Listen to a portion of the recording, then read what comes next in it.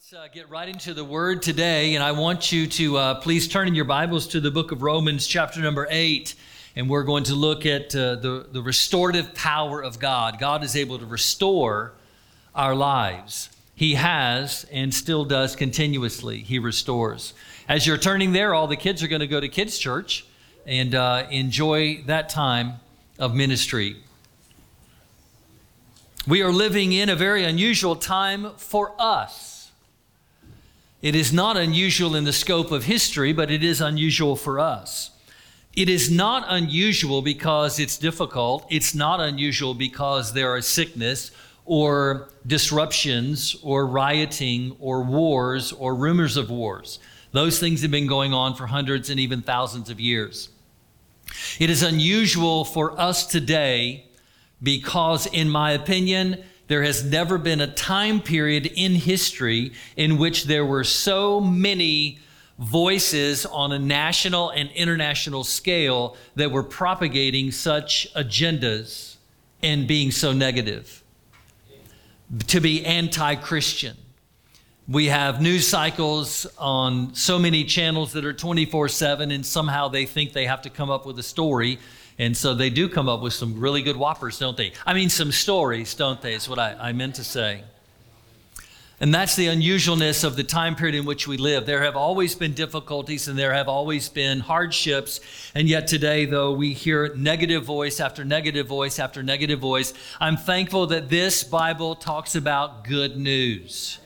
The gospel is good news. It's not bad news, it's good news. And we're going to talk today about good news. We must feed ourselves on God's word and not feed on what this world has to tell us. The world has been wrong and is wrong, but Christ is always right. So Romans chapter 8, verse 33 through 39. Let's read this, and then we're going to turn to a verse in the Old Testament. Who will bring any charge against those whom God has chosen? It is God who justifies. Who then is the one who condemns? No one. Christ Jesus, who died, more than that, who was raised to life, is at the right hand of God and is also interceding for us. Who shall separate us from the love of Christ? Shall trouble or hardship or persecution or famine or nakedness or danger or sword? As it is written, for your sake we face death all day long. We are considered as sheep to be slaughtered.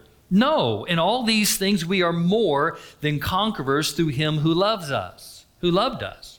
For I am convinced that neither death nor life, neither angels nor demons, neither the present nor the future, nor any power, neither height nor depth, nor anything else in all creation will be able to separate us from the love of God which is in Christ Jesus. That is a mouthful, isn't it? Those are great and powerful promises to us. He says it is God who has brought us into a position of justification. And it is God who continually intercedes on our behalf. In other words, Christ is even today, right now, presenting the blood that he shed on the cross before God the Father and saying the price has been paid for their sin. It is not something that he just did 2,000 years ago.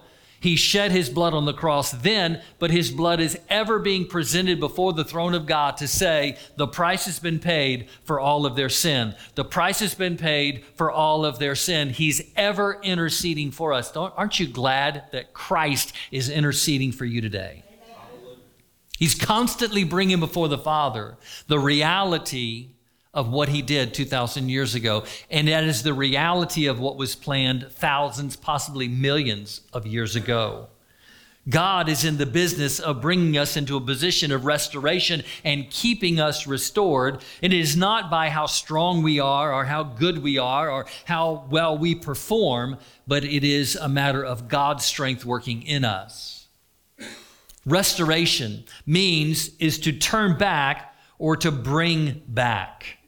When we restore something, we bring it back or restore it. We're returning it to.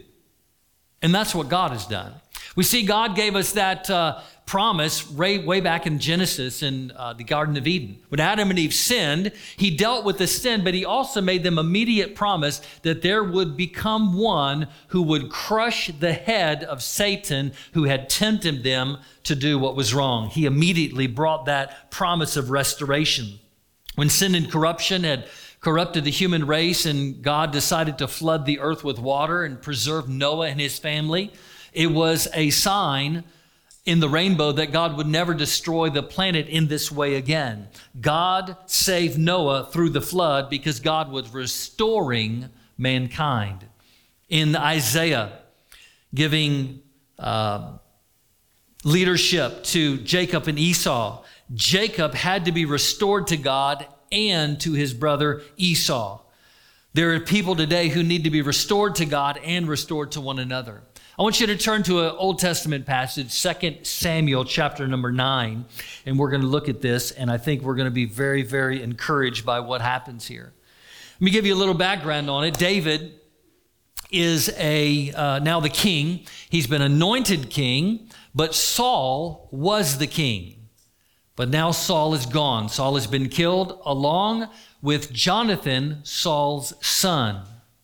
Saul was the king, Jonathan his son, and David, Jonathan and David were best friends. They were tight as you could get. And yet Saul is dead, and now Jonathan is dead, and now David is the king.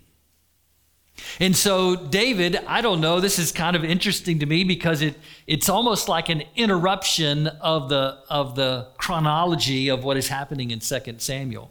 It's almost like David just woke up one day and just had a God thought. And he said this in 2 Samuel chapter number 9. David asked, "Is there anyone still left in the house of Saul to whom I can show kindness for Jonathan's sake?" Now there was a servant of the Saul's household named Ziba, and they summoned him to appear before David. And the king said to him, "Are you Ziba?" "At your service," he replied. The king asked, "Is there no one still alive from the house of Saul to whom I can show God's kindness?" And Ziba answered the king, "There is still a son of Jonathan. He is lame in both feet." "Where is he?" the king asked. And Ziba answered, "He is at the house of Machir, son of Ammiel, in Lodabar." So King David had him brought from Lodabar, from the house of Machir, son of Ammiel. When Mephibosheth, son of Jonathan, the son of Saul, came to David, he bowed down and paid honor. David said, "Mephibosheth, at your service," he replied. He said, "Don't be afraid," David said to him, "for I will surely show kindness for your sake to your father Jonathan. I will restore to you all the land that belonged to your grandfather Saul, and you will always eat at my table." What a tremendous story. Here, King Saul is the king. King David, he is the king. He is ready to rule and go and love and bless and protect. But then one day he just says, "Is there anyone? Is there even just one person who's still alive who's of the household of Saul? Is there just one?" And we see here the heart of the king to say, I know that I'm the king of a nation, but I'm still interested in the one. I want to share with you today, that's the very attitude that God has about you. That he is king of this universe, but he seeks you out. Isn't that what Jesus said when he came? He said, "I have come to seek and to save that which is lost." And so Jesus made it very clear. He has come to point out that individual person wherever they may be found. And that's the way God is with us today. You're going through whatever you're going through. You're facing whatever you're facing. But God is saying, I'm interested in you as an individual. It's not just as a corporate body, but you as a person. I know your name. The word tells us, and Jesus said in the Beatitudes, the Sermon on the Mount, all of that, he says, hey, listen, God is so intricately involved in your life. He knows the number of hairs on your head. I used to have a greater number than I have today. Some of us are in that position, right? God knows everything about us. He knows how tall we are. He knows where we're going, where we've been. He knows everything about it. And he seeks us out because he loves the individual and not just the corporate, not just the many. That's the God who takes care of us as individuals. Jonathan's son was crippled because when he was a baby, there was a disturbance, and his maid actually picked him up and was running with him and tripped and fell, and both of his legs were broken beyond repair, and so he was crippled. We all face that. We've been crippled by a fall as well. We've been crippled by Adam and Eve's sin. We've been crippled by our own sin. We're emotionally damaged. We're physically damaged. We're relationally damaged. Every one of us have sinned. And yet God says that is not a barrier to my loving you and caring for you. In fact, that's what draws me to you, is because you understand and realize that you have a need. It is the proud that God opposes. It's those who say, I've got it all together. I don't need any help. I'm good. God says, oh, fine, then live your life. He opposes the proud, but he gives grace to the humble. Aren't you thankful that when we come to God and we say, God, I'm a little messed up here. I need your help. God is gravitated toward us, and he reaches out and says, that's who I want to serve. That's who I want to save. That's who I want to help. We're living in a really weird time, aren't we? Where all of the negative stuff is being presented to us, and all of the what ifs, and all of this could happen and that could happen, and what about this and what about that? No, I can't. Oh, what's going on? We're facing all of these difficulties, and yet God is the one who's constantly telling us nothing can separate you from the love of God, which is in Christ. Though we have been crippled by a fall and the King has sought us out, he has looked at us as individuals and he has sought us out, and he says, I'm interested in you as an individual, and he has found us. Jonathan's son, Mephibosheth, was in a place called Lodabar. And a little later, he talks about Lodabar. When you look up Lodabar, it was a place, a region, a town, it gives the definition of Lodabar. And here's the definition of Lodabar. No pasture. You know you're in trouble when you're at a place where it's described by what it doesn't have. You know?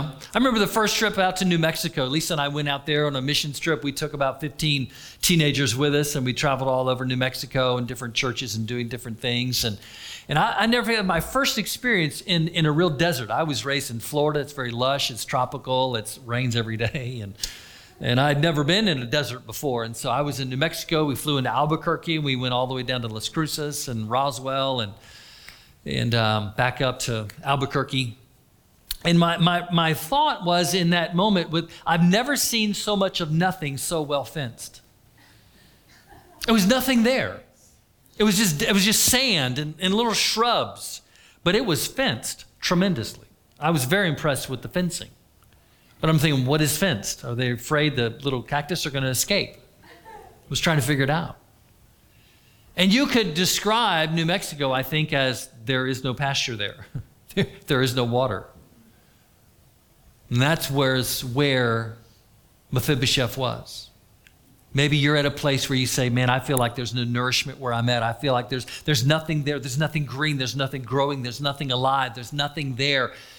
And God says, I will take you out of the place that you've been, and I will rescue you. And then he says, I'm going to bring you to my table. I'm going to bring you to my place. I'm going to make provision for you that you had no idea or dream could even take place. You had no idea or dream that you would actually be dining at the King's table, but that's the very God that we serve. He says, I want you to come and dine with me. And some of us are feeling like today, well, I feel like there's nothing but trouble. I feel like there's nothing but discouragement. I feel like there's nothing but, because we're hearing the negative voices, and yet I believe within the body of Christ, we are rising up to say, hey, wait a minute. 3 months ago, we were dealing with predictions. Today, we're dealing with statistics, and God is still God. God is still God. He was God He was God last year in 2019. He was God when false predictions were being made, and he's God when statistics are being revealed, and he's going to be God next year when all this is blown over. Because that's who he is. He's not adjusted or diminished because of what's going on. He is God, and he says, I know that you're crippled. I'm seeking you out. I have found you in a dry and a barren land, and I'm bringing you to my table. And therefore, we come back to Romans chapter 8. He says, who has justified us? Christ has justified us. Not only has he already justified us, but he is ever interceding for us. He is always petitioning for us. Every day, the blood of Christ is being presented to the Father to say, it is enough for their sins. They belong to us. You may be in a place right now where you're saying, you know what? I feel completely stressed out. When we live in a stressful time, we need to remind ourselves of who God is. When we live in a stressful time, we need to remind ourselves this is an opportunity, and it is not as big of a problem as some would try to make it. This is an opportunity. Because when things are dark, even a dim candle shines brightly. You may feel like you're a dim candle. I would pronounce to you, you are the light of the world. That's what Jesus said. When everyone's walking around fearful, it is the body of Christ who stands strong. When everyone is in dismay, it is the body of Christ who stands up and says, I'm going to be strong. Can I talk to you for a moment? Just as a pastor, from my heart to your heart. These are not unprecedented times. They are just unprecedented for us. And this is our finest hour if we will take the opportunity that has been granted to us and say, you know what? We're going to be smart, and we're going to be wise, and we're going to be confident. Because tough times don't last, but tough people do. And God has called us to be tough. I know that there are some who in the church circle and in the world would try and present Christ as someone very soft and gentle and lovely and kind, and has a better time with lambs and holding little baby lambs and petting them. And it's kind of their image of Christ. I would declare to you that, yes, that is a side of Christ. He's very gentle and very compassionate. I would also declare to you that Christ is a bold lion roaring. He is also a mighty King of kings and Lord of lords. And when he speaks, the mountains tremble. When he speaks, everyone pays attention. And I believe it is in these times when we are inundated with the negative that we resist that, stand up and say, my God is still God. My God is still God. And so I will not be fearful. I will not cower. I will stand up and be brave. I will be wise, and I will be brave. You don't have to be brave, and no one else has to be brave. I'm not going to shame anyone into not being brave, but we are going to be brave. Whatever you want to do is fine, but I'm going to be brave because my God says nothing can separate me from the love of God which is in Christ. So what are we going to be? We're going to be wise. What are we going to be? We're going to be brave. Because of why? Because we serve a mighty God. He says, I've got this. I've got this. It's okay because I've got you. Now, I don't know what it was like to be in World War II. I don't know what it was like during that time period other than what I've read and studied and looked at in documentaries and so forth. But I do know this, that World War II was, as far as America was concerned, about a 4 or 5 year endeavor. It was much longer for those in Europe. In fact, John Ryan is one of our elders, and his mother is British. She's passed away now, but she was British. She was in the vicinity of London while they were being bombed and would have to go down every day into one of the bomb shelters. But she lived through it. She was a child, but she lived through it. And she got married and had like 8 kids or something. It was enormous. So here's the good news. We're going to make it through this because God is good and because God is on our side. So no need to fear. So here's my encouragement to you. I want to encourage you to learn again to relax. I'm going to encourage you to do something that causes your emotions to do backflips. Did you get that? Do something that causes your emotions to be refreshed and replenished. It may be fishing, it may be hunting, it may be shopping, hiking. I don't know what it is. But God is saying to us, relax, I've got this. And in your relaxation, that's when the confidence oozes out of you that just says, hey, God's got this. We're in good shape. So we move forward. This is an opportunity for the body of Christ to be strong. This is an opportunity for us to win souls. I want to make a bold statement right here, and I want to make sure you understand it in context.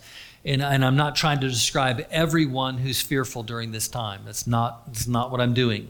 So please don't hear what. Please hear what I'm saying. That's what I'm trying to say. There are people who are fearful of this. Fear is a gift from God. Fear is a good thing. Done wrong, it's a horrible thing. The fear of the Lord is the beginning of knowledge. So God gave us fear for a reason. If you walk across that street that this church is on without looking left and right, okay? So fear causes you to look left and right. Okay? So fear is a good thing. Fear gone crazy is not a good thing. There are people who are absolutely petrified during this season of existence. But you must ask yourself, why are they petrified? Why are they petrified? There are some who are very upset because of medical conditions and they don't want to get a virus because it could really do them in. I get that. But there are other people who are healthy and strong. I was talking to one pastor, I won't mention his name, but I was talking to one pastor. He pastors a pretty large church, and we were just talking about how different people are responding to it. This is what he said. Okay, this is what he said. He said, I've got 86-year-old people on oxygen who are wanting to be greeters at the church and shake everybody's hand and hug everybody's neck. And I have 30-year-olds sucking their thumb in their house and won't come out.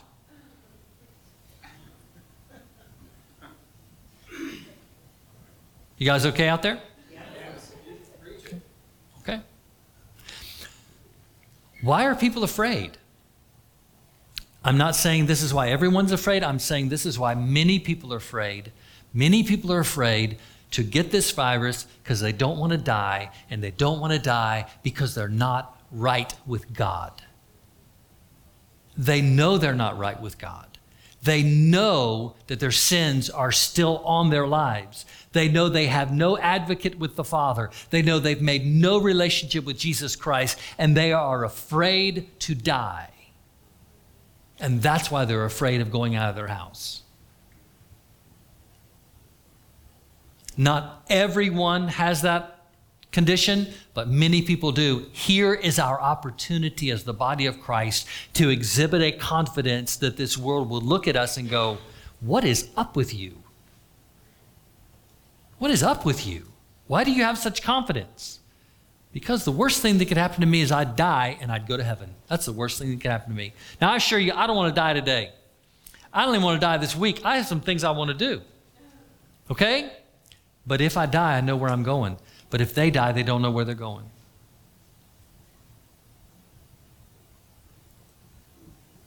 And that's why they're afraid. This is our opportunity. This is an opportunity that is presented to only a few generations, and we have the opportunity to stand bold and strong and move forward. I think this whole thing kind of caught us off guard because we trusted the guesswork of experts. We've learned our lesson, haven't we? Y'all are coming around. We're getting there. Romans tells us nothing can separate us from the love of God, which is in Christ. What is the kingdom all about? What is the kingdom about? It's about Romans chapter 14. It's about the kingdom of God. It's not about eating and drinking and all of that. It's about righteousness, peace, and joy in the Holy Spirit. That's the kingdom of God. Righteousness, peace, and joy in the Holy Spirit. That's what it's about. And that's what this world needs to see. I want to ask you the question this morning. You may have a very holy and godly and awesome fear that is very, very good. But you might have a fear that is not good.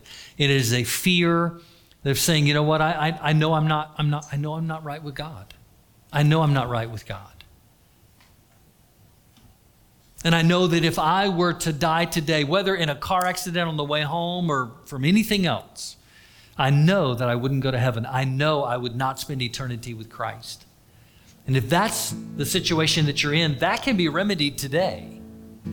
That can be changed today. Your eternal destiny can be altered in this very moment if you'll turn to God and say, God, I need Jesus as my Savior. I need Christ to forgive me of my sin. Will you please forgive me of my sin? I recognize I'm broken. Like Mephibosheth, I've been crippled by sin. Lord, please forgive me of my sin. He will. He promised that He will.